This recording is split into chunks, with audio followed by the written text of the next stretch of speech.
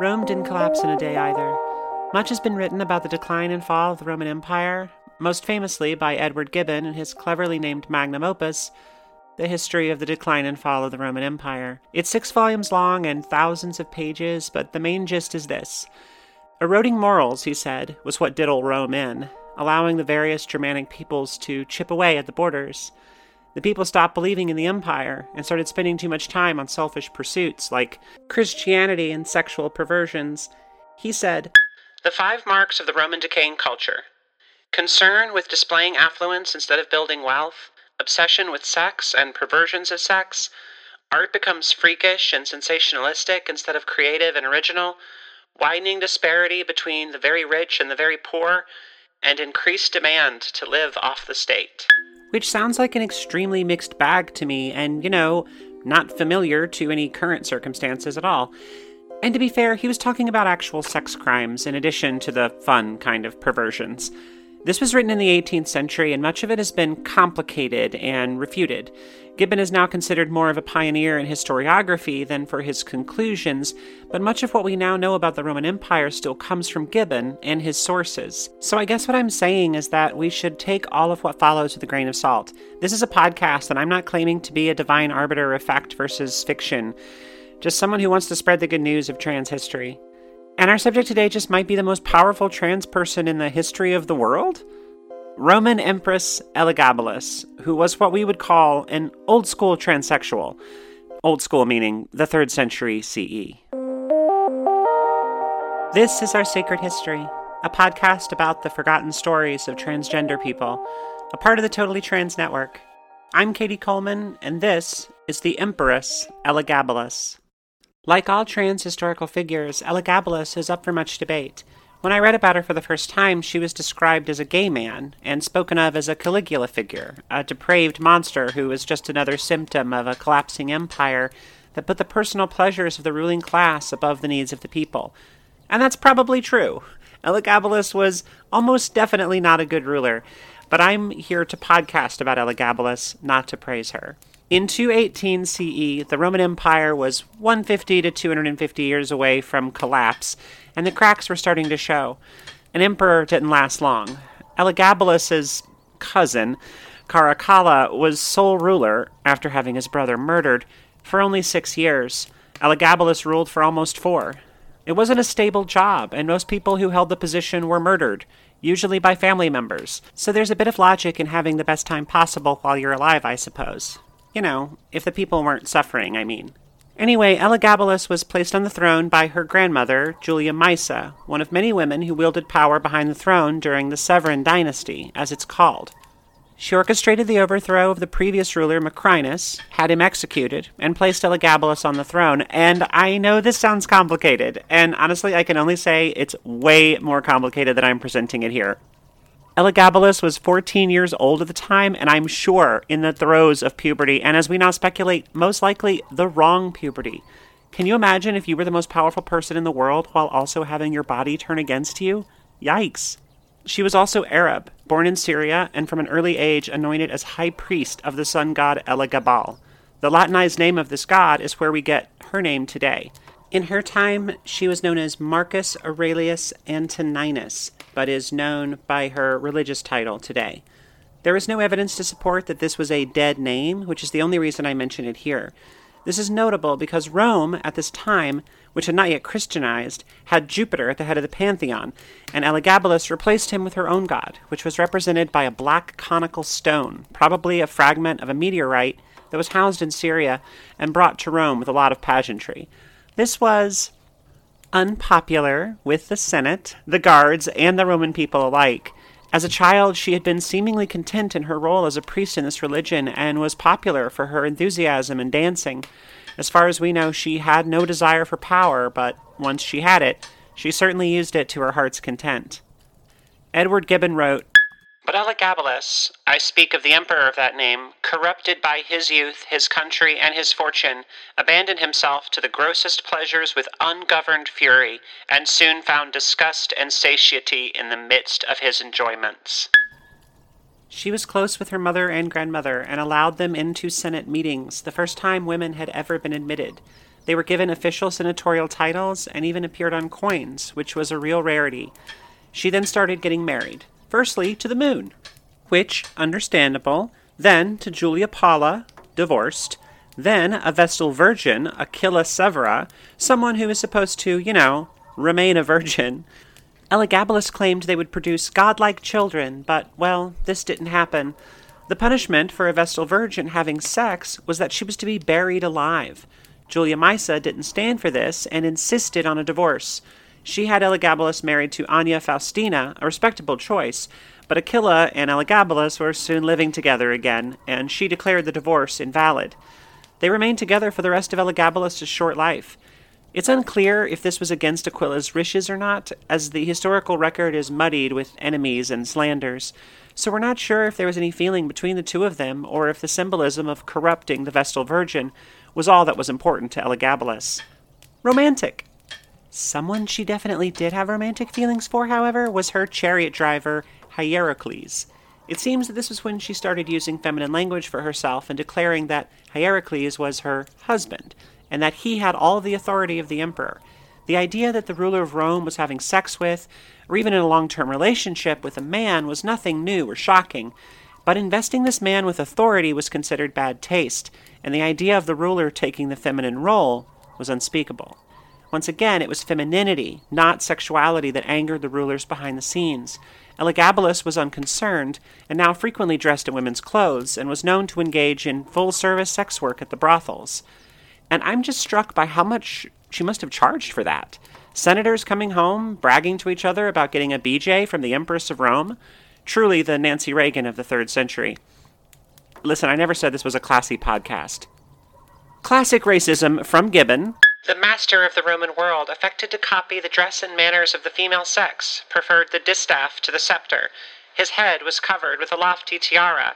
His numerous collars and bracelets were adorned with gems of an inestimable value. His eyebrows were tinged with black, and his cheeks painted with an artificial red and white. The grave senators confessed with a sigh that after having long experienced the stern tyranny of their own countrymen, Rome was at length humbled beneath the effeminate luxury of Asian despotism. And this wasn't unheard of in Rome. As I said earlier, homosexuality was accepted as a dalliance and even a pastime, but the war on trans feminine people was at this point well established. I'm unaware of the history of transmasculine people in this particular era, although I'm sure they existed. In the future, I'll do some research and find some Roman trans men to celebrate. Almost 400 years previous, in 186 BCE, the Senate attempted to reform the Bacchanalia, the festivals for the god Bacchus, or Dionysus, the god of wine and revelry. Little is known about what really happened at these events, as most of the record comes from hundreds of years later and includes a moralizing tone. They were, however, likely sexual and explicitly queer in nature. Dionysus was a god somewhere between male and female, and the followers of such a god followed suit. The Roman historian Livy, clutching his pearls, wrote, "A great number of adherents are women, which is the whole origin of the trouble, but there are also men like women, who have joined in their defilement. Do you think, citizens, that men who have taken this oath can be made soldiers?" So, once again, it was femininity that was considered intolerable because Rome was a warrior state, and what use would these trans women be at that? But as Empress, Elagabalus certainly didn't seem to care what anyone, especially the Senate, thought. It's certainly possible that she could have prolonged her reign, not to mention her life, if she had been a bit more circumspect, but she was 18 years old, and honestly, good for her. It was at this point that she stopped any pretense, claiming herself empress. Hierocles and another man named Zodicus were her husbands, and best of all, she even offered a large bounty for anyone in the empire who could perform a vaginoplasty. This makes her one of the very first people on record to seek bottom surgery, at all. That in itself is very notable. The fact that she was maybe the most powerful person in the world at the time just makes me wonder, why didn't anyone do it?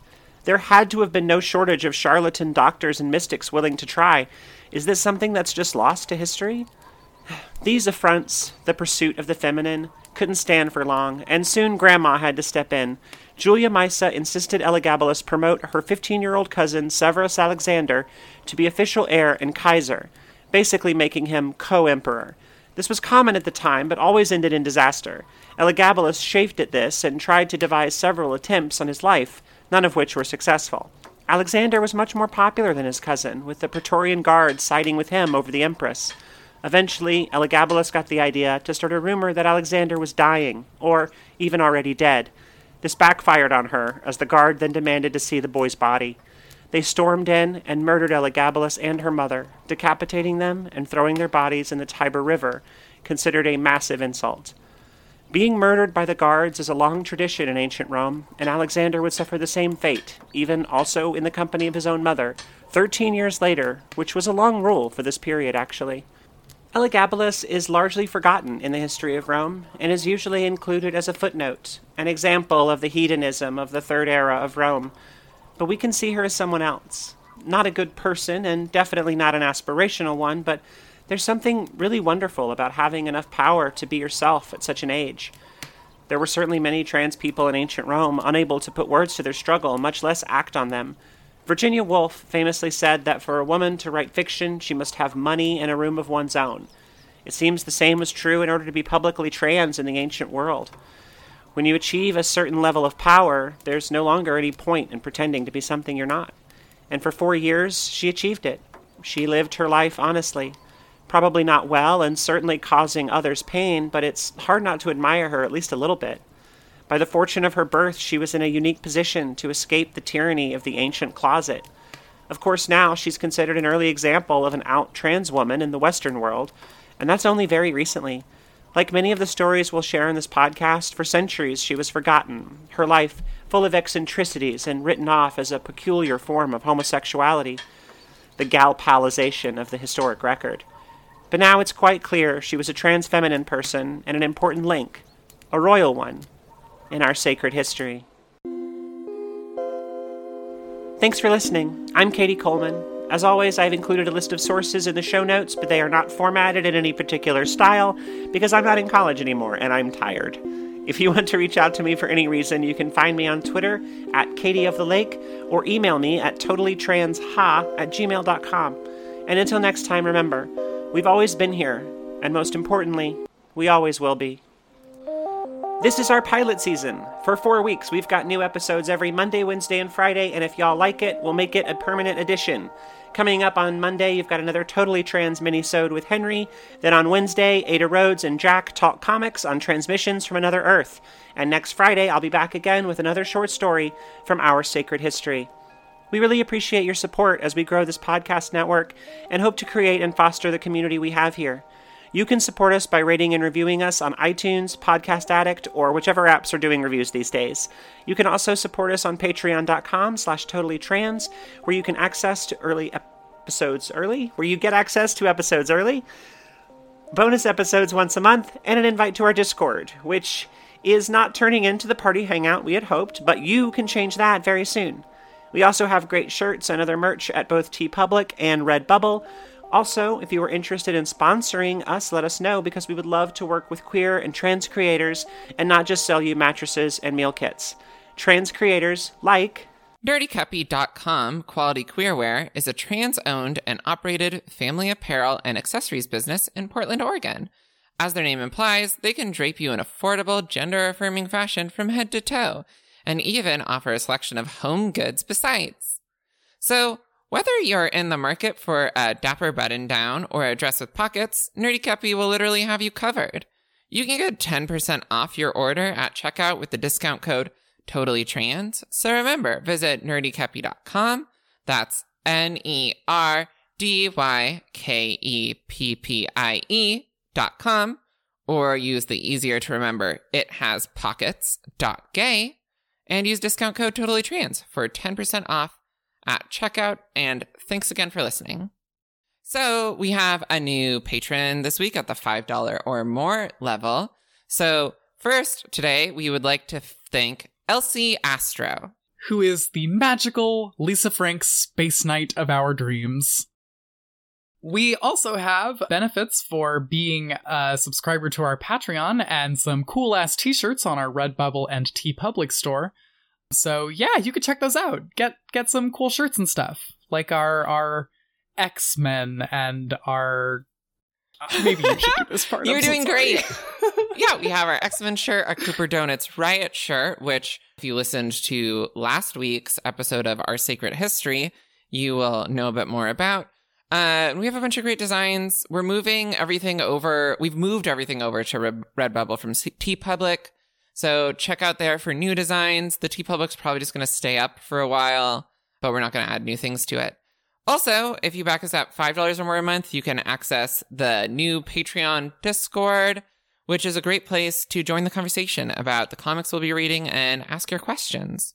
Also, you can contact us on the Twitter using hashtag TFAQ. And hey, if you're interested in sponsoring us, you should let us know, because we would love to work with some queer and trans creators and not just like sell mattresses and meal kits and stuff. Yeah, I would really hate to find out that one of our ads is for like, I don't know, a fucking knife missile from some weird military company at some point. We can't make jokes with the knife missile. Robert Evans will sue us. Oh, sorry.